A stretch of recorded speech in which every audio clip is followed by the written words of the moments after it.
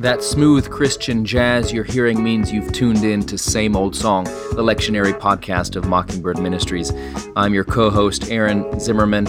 I'll be joined by Jacob Smith as each week we break down the lectionary readings for the upcoming Sunday to give you something to think about, and if you're a preacher, to give you something to preach about, and no matter who you are, to give you a connection to the never-changing message of God's grace for actual people like you. Unzip that monogrammed faux leather Bible carrying case and cover, pull up a chair, and let's dig in. You tell me I should build my house on the rock. All right, Jake, it's the second Sunday after the aha moment, the epiphany, the realization that Jesus Christ is getting some great presents and is for the whole world. Amen. It's good news. I can tell that we're both by the cadence of our voice, and that we are on the other side of Christmas, and so you and I are clearly feeling a little bit more relaxed. You're there in a collar, I'm in a flannel, but Nonetheless, we are. I never take it off, Jake. I never take it off. You have those clergy pajamas. So, I have a neoprene clerical outfit. It is waterproof. It's very warm. Clerical onesie made by right. C.M. Almy. So, complete with a bedtime coat. So, anyway, they've got it in their quick ship department. You can get one in 3 days. So, that and a pair of cufflinks. That's all I wanted for Christmas. Didn't get it. So, our readings today are 1 Samuel chapter 3, verses 1 through 10 and 11 through 20. And then we got 1 Corinthians chapter 6, verses 12 through 20. And our gospel reading for the day is John chapter 1, verses 43 through 51. And before we go any further, I think as we begin to crack out another year, we should give a shout out to our producer, TJ, for all of his work. And so it does a great job. Yeah, that's right, TJ. Those initials stand for Tom Jerry. His parents were huge cartoon fans. No, I don't know. I'm completely making it up. TJ, we love you. Thank you very much. Thanks for making us sound better than we actually are. Mm-hmm. Let's lock into this. And I will say, some of you will be tempted, as this is the Sunday before Inauguration Day. We're recording right now, actually, in late December, so we haven't even hit January yet. Who knows? The country could still fall apart. There's still people who are upset about this. We don't know where you are, listener, on that. But assuming that everything goes the way it usually has, and we have a presidential inauguration coming up on the 20th, that's Wednesday of this week, just know that will be on some of your congregation's hearts and minds on 17th of January, the second Sunday after the Epiphany. And I would say don't touch it, unless to say it's a reminder of the sovereignty of God and the lordship of Jesus Christ. And human beings are always terrible and God is always good. You know, in my ministry, I've never found inaugurations an exciting topic to preach on. Some of you may, but I think the collect for the day says it best. That your people, illumined by your word and sacraments, may shine with the radiance of Christ's glory, that Christ may be known, worshipped, and obeyed to the ends of the earth. Really, that is the content of your sermon. That should be the content of your sermon this Sunday, whether you're preaching on the Old Testament, the epistle, or the gospel, and it will get you there, because the truth is that while we may have a president, we ultimately serve a king, and he is to be worshipped, known, and obeyed to the ends of the earth. Yeah, and not to say that none of that stuff matters. That's not what we're saying. Jake and I have very strong opinions, and very strong. Jake is like when you first open the rubbing alcohol and take a deep whiff. It just you have to sit down.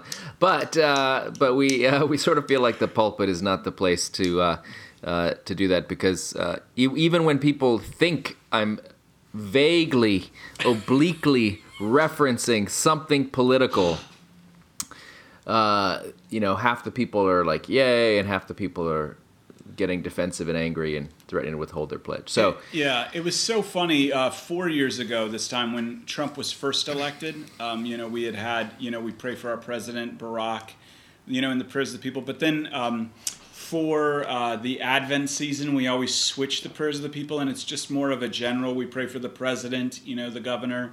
We don't mention them by name.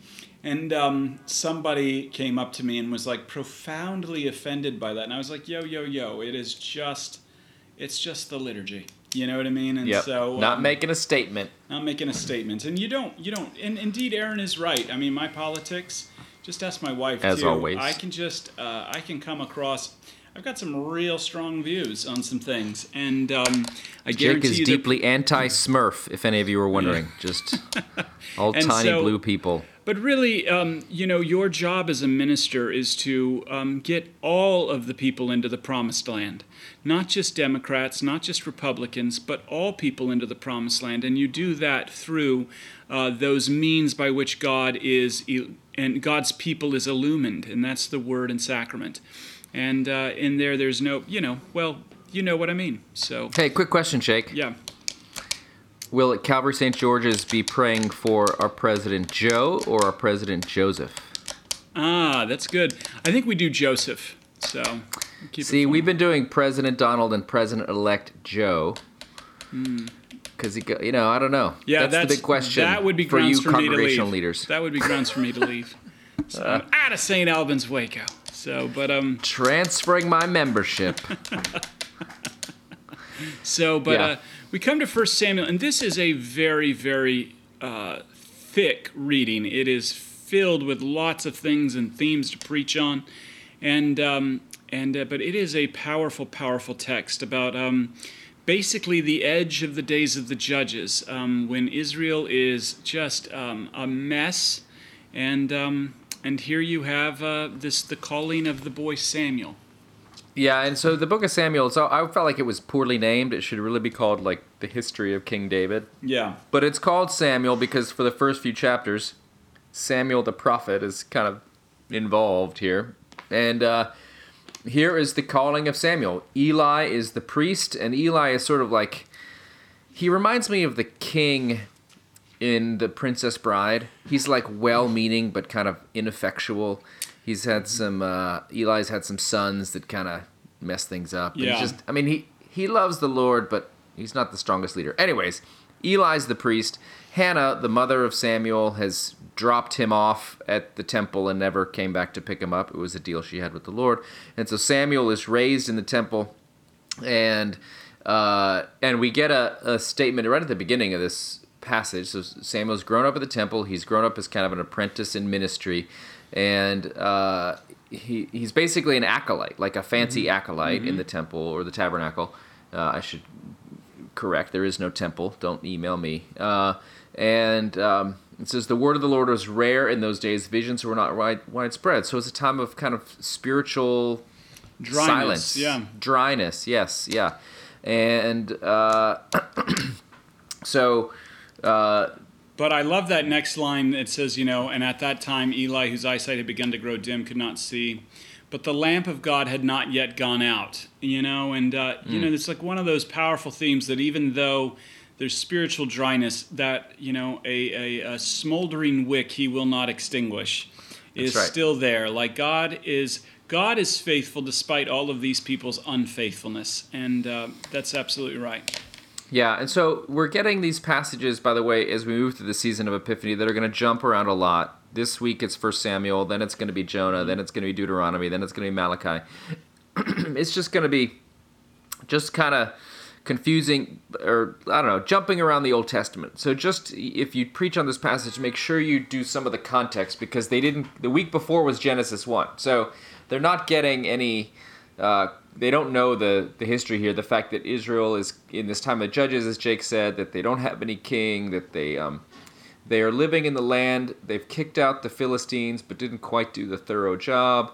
They've had these judges, which has been very up and down. It's sort of I almost feel like this is kind of the teenage years of Israel. Like they've come out of Egypt, they're in the land, but they haven't fully kind of asserted their independence and maturity or whatever. And so we always think of Israel and King Saul and King David. This is before all that. And so and we get this story of the calling of Samuel. And this is used often in a lot of, this is kind of typical in ordination services. or like kind of commissioning for ministry, because God calls Samuel and appoints him to a role, and it sort of begins with Samuel, this boy, this acolyte, sleeping near the tabernacle and hearing the word of God and not recognizing it, hearing the word of God calling him to a ministry. He lies down and he hears Samuel just calling his name, and Samuel thinks it's Eli, his boss, the priest, and so he goes a couple times, and finally Eli says, and this is the big kind of message here, where Eli gives Samuel kind of the password. Like, you know, when there's like a secret phrase, you're supposed to say, like, the eagle rises at dawn, and then the person is supposed to say, and the badger digs at midnight, and now you know, like, you've like successfully said the password at Checkpoint Charlie or whatever.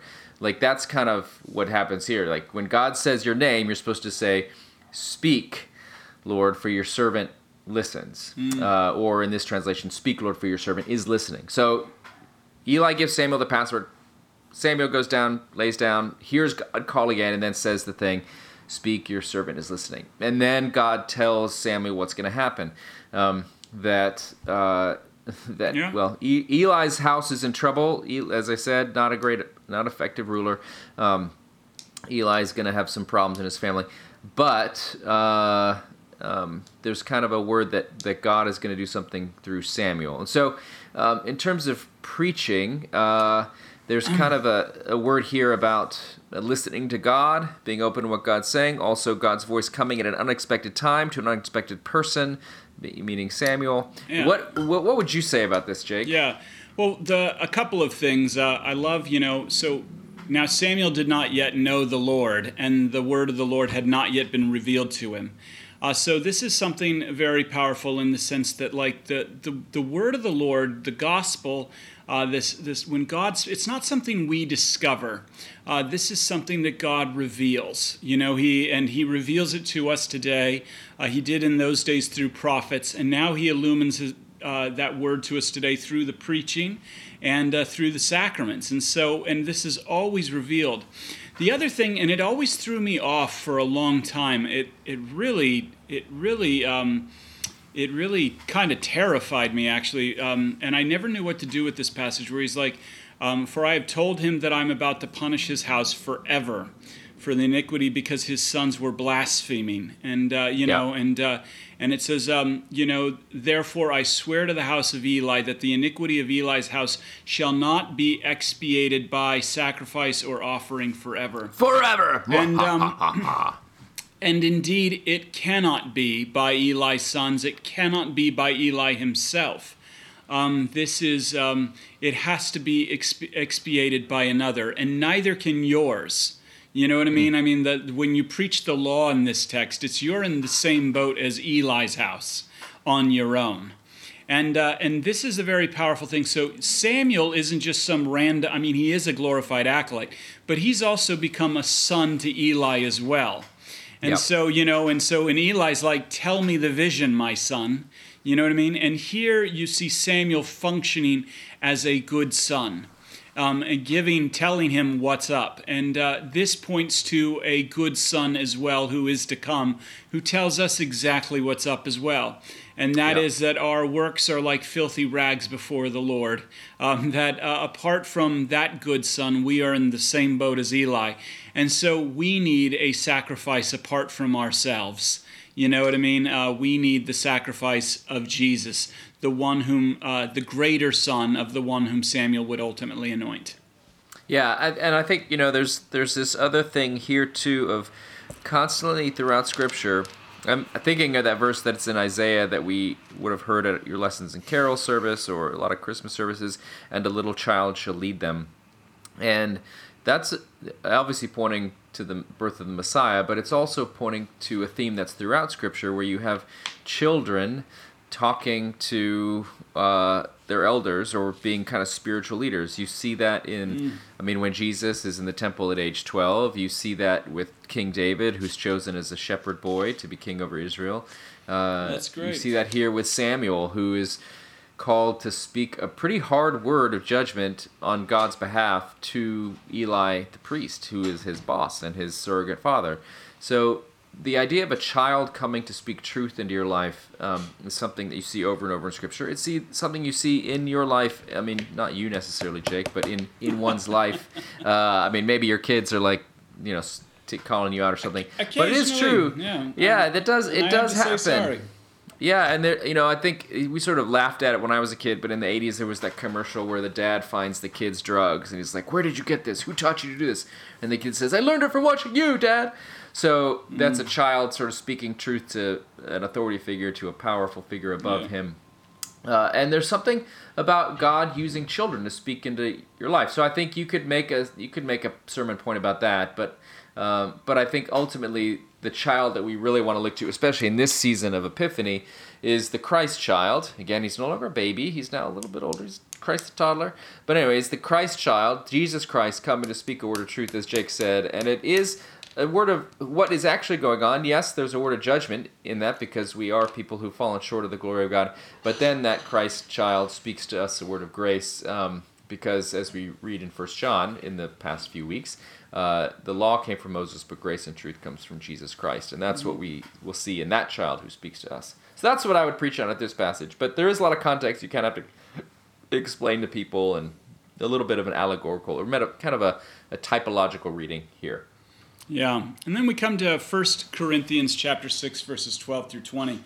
And, this is, so once again, you have to kind of set the context, because we moved from, real... Acts. Yeah, well, we've moved from theology in the letter to the Corinthians to, kind of practicality on one level, and kind of the whole thing that Paul is now... This church is a big old mess, and he's just been talking about lawsuits and all of these things. People are suing each other, and now people are like, what's going on? And really, Acts chapter, this particular, or Corinthians chapter 6, verses 12 through 20, needs to be read in light of the previous verse, which is verse 11. And it says, "And such were some of you, but you were washed, you were sanctified, and you were justified in the name of our Lord Jesus Christ, and by the Spirit of our God." And what we're about to see here in the rest of 6 and into 7 next week is that the struggle is real as we await the return of our Lord Jesus Christ. But to have that knowledge that you have been washed, you've been sanctified, past tense, you've been justified, past tense, by our Lord Jesus Christ, really begins to become the lens by which we live our lives. And that is living our lives for the sake of those around us. Not to make the baby Jesus happy, but because the baby Jesus is well pleased with us already. Yeah, so this passage, and by the way, preachers, this Sunday, the second Sunday after the Epiphany, you will have now, this is the first reading from the Corinthian correspondence of St. Paul to these churches in Corinth. And we're going to be in 1st and 2nd Corinthians for several weeks. So if you want to do a sermon series on the Corinthian correspondence, it's the perfect time to do it. It's going to jump around a little bit, but if you want to do that, you would begin today with kind of a little bit of background on Corinth, what a wealthy city it was, what a cosmopolitan city it was, what a pagan city it was, but also just lots of Jews, lots of pagans, Greeks and Romans, all kinds of stuff in Corinth, and the shipping. And they were really religious. They were just like us today. Really, really religious. They were into, they were into love. They were into wisdom. They were into prosperity and health. Crystals. So, but all of these things also that dominate the church. Yep. The way of love, the, health and wealth, prosperity gospel. But it was all becoming a profound abstraction. And so you'll find Paul in the Corinthian correspondence continually rooting it in this idea that you have been atoned for, you've been justified. And so this flows out of this idea. And, it's also a series of letters, and we don't have all of them, we just have the 2 that are in the Scriptures, but there was real conflict there. There was a real vibrant spiritual community that grew and was real, and it took root, but also because it was a mix of all these other religions that previously had been what these people lived in, or philosophies, there was a lot of Christian teaching that Paul had to do and continue to do via these letters after he left. And so you see that happening here. So 1 Corinthians 6, 12 and on, what we have today, begins with Paul quoting back to the Corinthians their excuses for their naughty behavior. So the Corinthians are basically, they're like, they love Jesus, but they also kind of want to party a little bit, and they're explaining... That'd be a great t-shirt. Yeah. I love Jesus, but I want to party a little bit. It's like that lady that said on Ellen a long time ago, before people all hated and canceled Ellen, where she was like, I'd love Jesus, but I'd drink a little. And so these people are saying, they're saying, based on the grace of God and Jesus Christ and the atoning sacrifice of Jesus Christ and the freedom we have, so they would say to Paul, all things are lawful for me.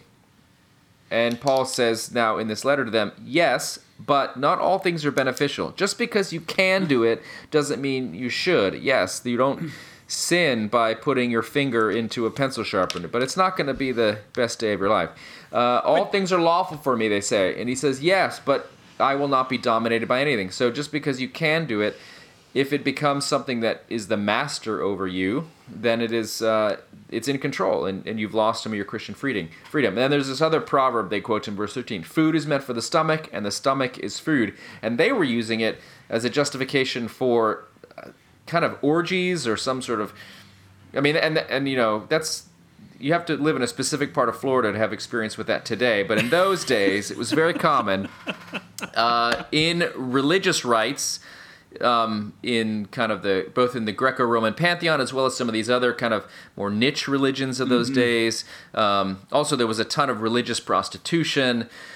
All kinds of stuff went on back then. Huge imbalance of power between men and women and young and old and all that sort of stuff. And they would sexually exploit a lot of people. So they came from a very permissive culture. And so they're saying, look, food is made for the stomach, and stomach is for food. So, like, my body is for sex. Like, this part of me wants to have sex, so I should just do it because that's what it's meant for. And Paul says, yeah, God's going to destroy both. Like, and says, look, the body is not meant for fornication. That's how we know that's what they were using this as an excuse for. But for the Lord. And the Lord for the body. So he's basically like saying your vision needs to be a little bit higher. That's right. Anyways, It needs to be higher, and it needs to be for the sake of your neighbor. Mm-hmm. So oftentimes how this is like preached is, don't do this or you'll make the baby Jesus sad. You know what I mean? Don't do this or you'll make the baby Jesus upset. You'll make God really upset. You know what I mean? And really the way this needs to be understood is in light of that previous verse. And what Paul is getting at here is like, yeah, all things are lawful for me. I can do whatever I want. As Luther said, I am a slave to no one, but at the same time, I'm a slave to everyone. This flips the perspective and makes it for the sake of your neighbor. As John Calvin said too, he was like, to the Pharisee, I will never surrender my liberty, but to the new Christian, I will care for them. You see, but this isn't about like making God happy. This is about this for your sake and for your neighbor. I once heard a pastor talk about this particular situation that kind of related to the Corinthian correspondence. He had a guy in his parish who was having relations with another person in the parish.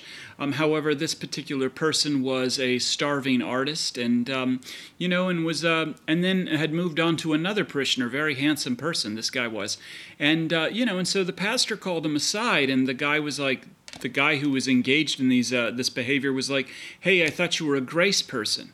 And he was like, I am a grace person. I'm not talking about your relationship with Jesus. What I'm talking about is your relationship with these ladies.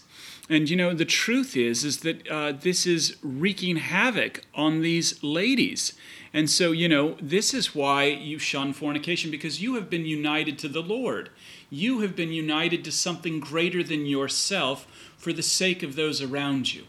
And this is really what we are talking about. As he says here at the end, for you were bought with a price. Therefore, glorify God in your body, aka use it for the sake of something that's beneficial.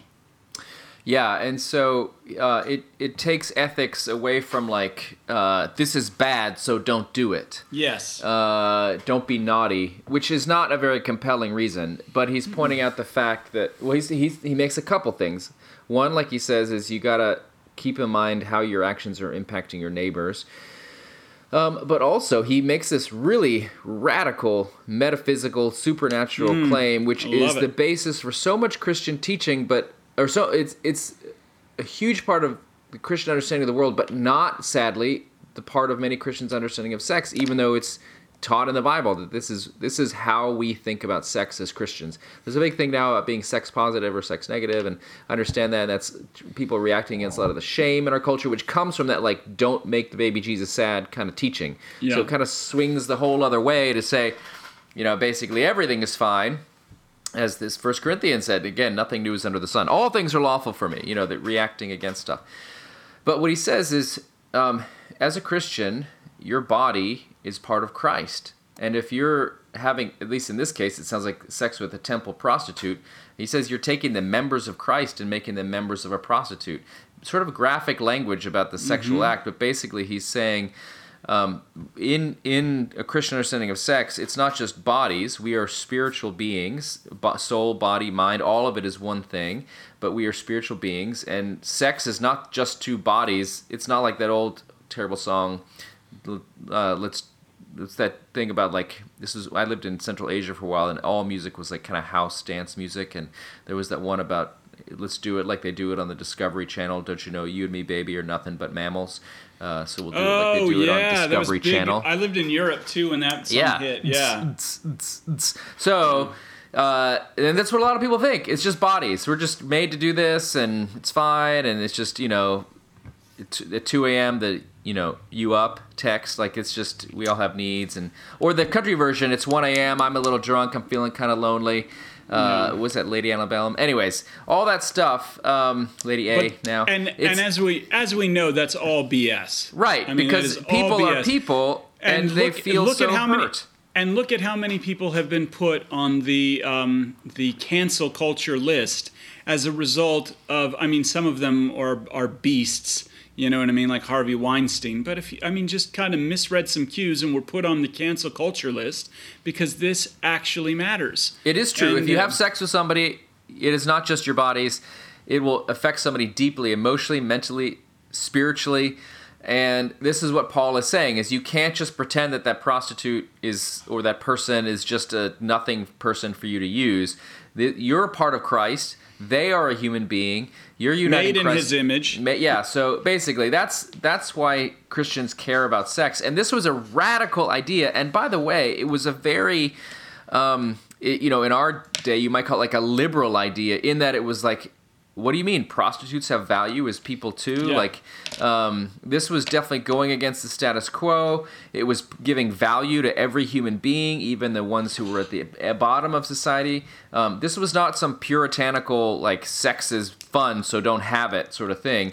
This was like, it's hurting you. It's hurting another person who's made in God's image.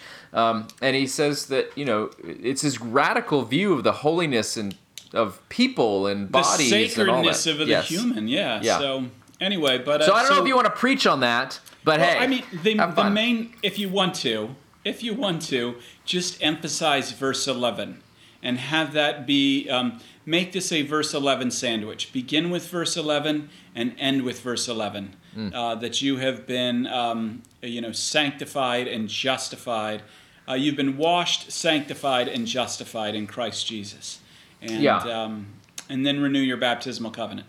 There you go. So, then we come to John chapter 1, verses 43 through 51, and this is the end of this very, very powerful chapter.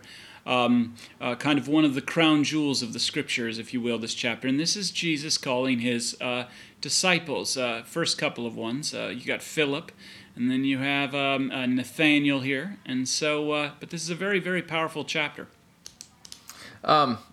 By the way, I just had one more thought about the sex passage. Okay, go for it. Sorry, and that is just that everybody in I have lots of thoughts on sex, and so there's always room for one more. So throw it in there, Ann. Well, I feel like the title of this episode is going to be from the Salt and Pepper song. Let's talk about sex, so let's do it. I will say that I admire both Paul for his courage in writing this, the lectionary committee people for choosing to include it in the readings. I don't know if they buried it in Epiphany because they think people don't come to church after Christmas. Yeah. Who knows? But, I mean, kudos to them for putting it in there. I will say, the only reason I would say to preach on this, if you do, is because every single person in the congregation is thinking about sex all the time. That's maybe a slight exaggeration. There is a Korn song about that. All day, Adidas. There you go. So, Korn with the backwards R, don't forget. And a K. Freud said everything is about sex, and he may have overstated it a little bit, but he's not sort of that far off base. Alec Baldwin, character Jack Donaghy on 30 Rock, says this to the Catholic priest when he goes in to confess. I think it's like in Valentine's Day Mass, and his girlfriend makes him go to Mass. He hasn't been in 30 years or something, but he has to go to confession. And the priest says, "Why are you here?" And he says, like, why are there skyscrapers? Why do people go to the moon? Why do people do anything? Because I want to get laid. And I'm not trying to be vulgar here, but like that is a driving force, the urge to be with someone physically, emotionally, mentally, spiritually, with another person. It's definitely something on a lot of people's mind. It's something that the world is absolutely talking about all the time. So many podcasts out there about sex. And here, the Bible talks about it, and in a very beautiful and countercultural, powerful, radical way. So, I mean, who knows? It's coronavirus time. Nobody's doing anything that's normal. People are struggling. So if you want to talk about sex, just know that I give you my seal of approval to go ahead and do that. But also, again, realize that everybody you're speaking to has been wounded and is broken in this area in some way, and that if you go ahead and teach kind of on this passage a proper Christian understanding of what the body is and how God enters into that whole situation, just make sure you, as Jake emphasized, like you root it in grace and know that every single person is a sinner in need of grace. Whether they have never had sex, whether they've had lots of sex that they now regret, whatever's going on with them, everybody, none of it's a surprise to God. He made our bodies, and He. So anyway, that's the last PSA on this topic. Unless you want to add anything, Jake, to my addition. No, I would say just that's great. I would say if you ever have to deal with a pastoral situation in regards to sex, someone comes in and wants to talk to you about it, whatever's going on. You need to, as a pastor, you can't be shocked by that stuff either. So when someone comes in for a confession for some real crazy stuff, you can't ever be shocked by it. You've got to you can be shocked later when the door closes, but keep your poker face on, and because they are coming to you, and especially when it's about sex, because I think sex, like you said, Freud said it's all about sex, but ultimately it's about death, and sex is a kind of a grasp at the straws sometimes, especially when it's taken so flippantly as in our culture, is a desperation to, one, deny death, and then two, just a cry that I don't want to die alone. And that's what you're going to be hearing when you meet with people who have dealt and dabbled in all sorts of sexual craziness. And I've heard it in New York City. And what they need, especially in those moments, because sex is connected to a deep wound, they need grace and the blood of Jesus to cover that. And you are the instrument by which God is going to use to do that. Yeah. So don't John. Say, "You did what?" Yeah. I'm like, all right. Really? That's all? So anyway... okay, John 1. So this is a very powerful, powerful passage, and this relates to the Epiphany because this really illustrates kind of how the Epiphany is shared.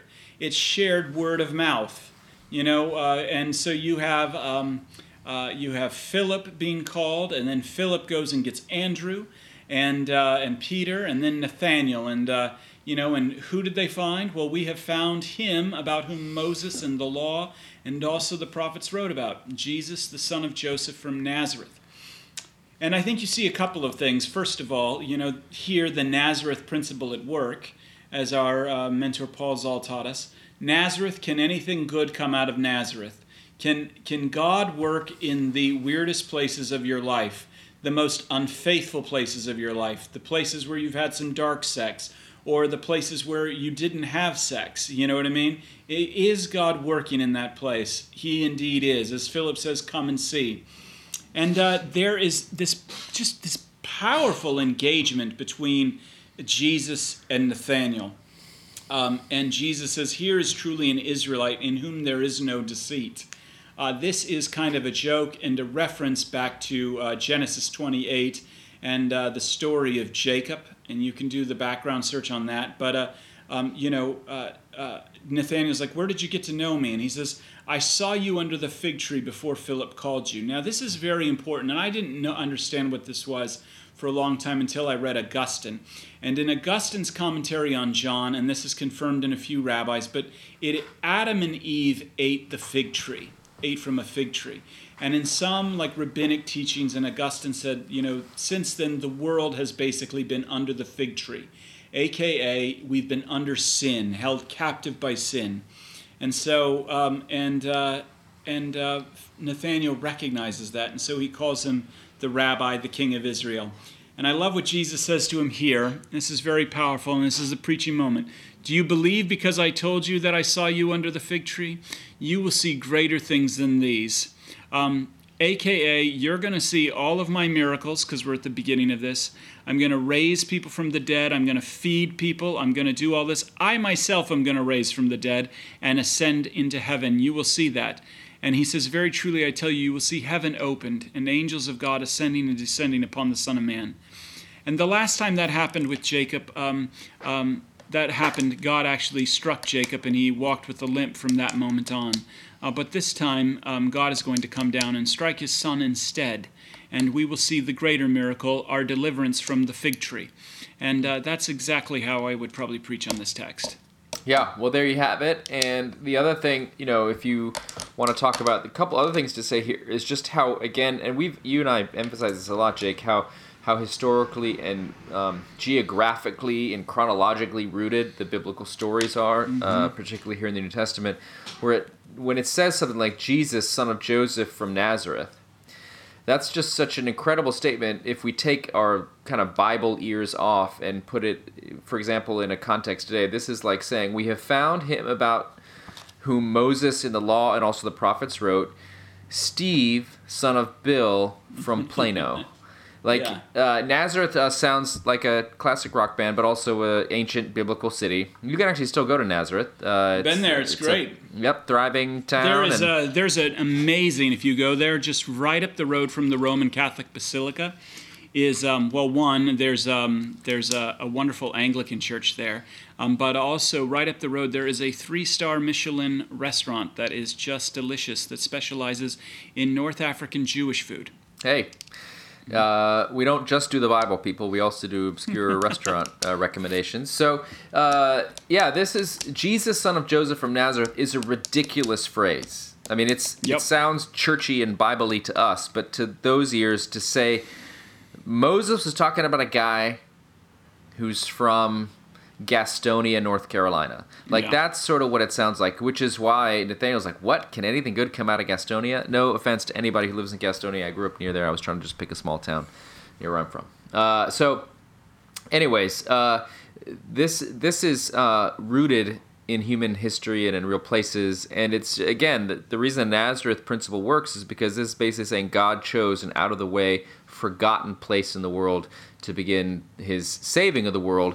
And so all the out-of-the-way, forgotten places in your life that you'd rather bury and never remember, you can know that God is working in those places too. I've been thinking a lot about Hilaria Baldwin, and I don't want to throw any shade on her or her experience. I've known plenty of people, because the reason she's in the news now is because she was born to a family that was from Massachusetts, and her name was Hillary, but she also had some connection to Spain, and she spent a lot of her childhood there. She's not genetically, as far as I understand, descended from Spanish people, but anyways, but she has often kind of presented herself, or at least people have come away with the idea, whether she intended to or not, that she had sort of Spanish roots and was ethnically Spanish.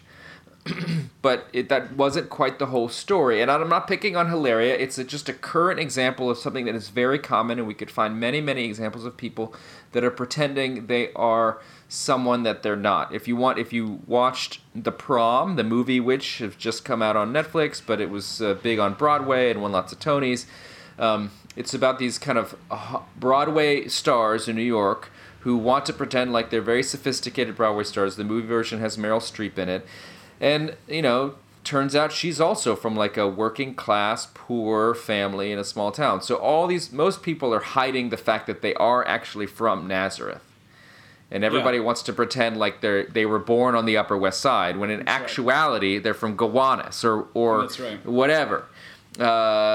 People want to pretend this is why debutante balls exist. It is for people who 3 generations ago were sharecroppers, can now pretend that they are something in the world because now they can afford to buy a really fancy dress and drink a lot of alcohol for 3 days straight. So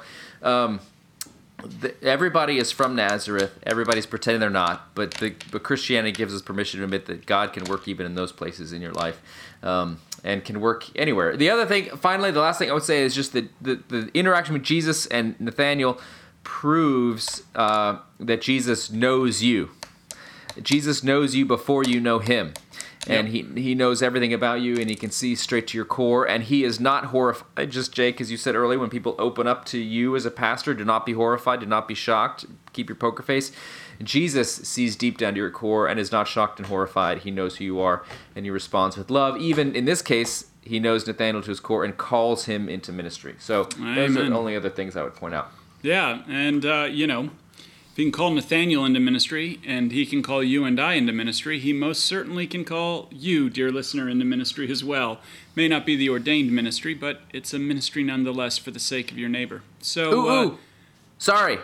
I'm all with the last-minute thoughts here, Jake, and I know this episode is already too long. So, listener, I hope you listen to it at 1.5 speed on this one or something, or the double speed, and we're going to have to break chipmunks. This into A and B. Part 1, Part 2. So the only final thing I would say is this passage is wonderfully seen as an example of evangelism, where you meet Jesus. Yeah, you said that, but but I would say the only thing about this is if you preach this, I would encourage you maybe to go soft, preachers, on saying, "Hey, everybody, go be like Philip." Mm-hmm. Now that, if the Spirit is pushing you to say that, then say it.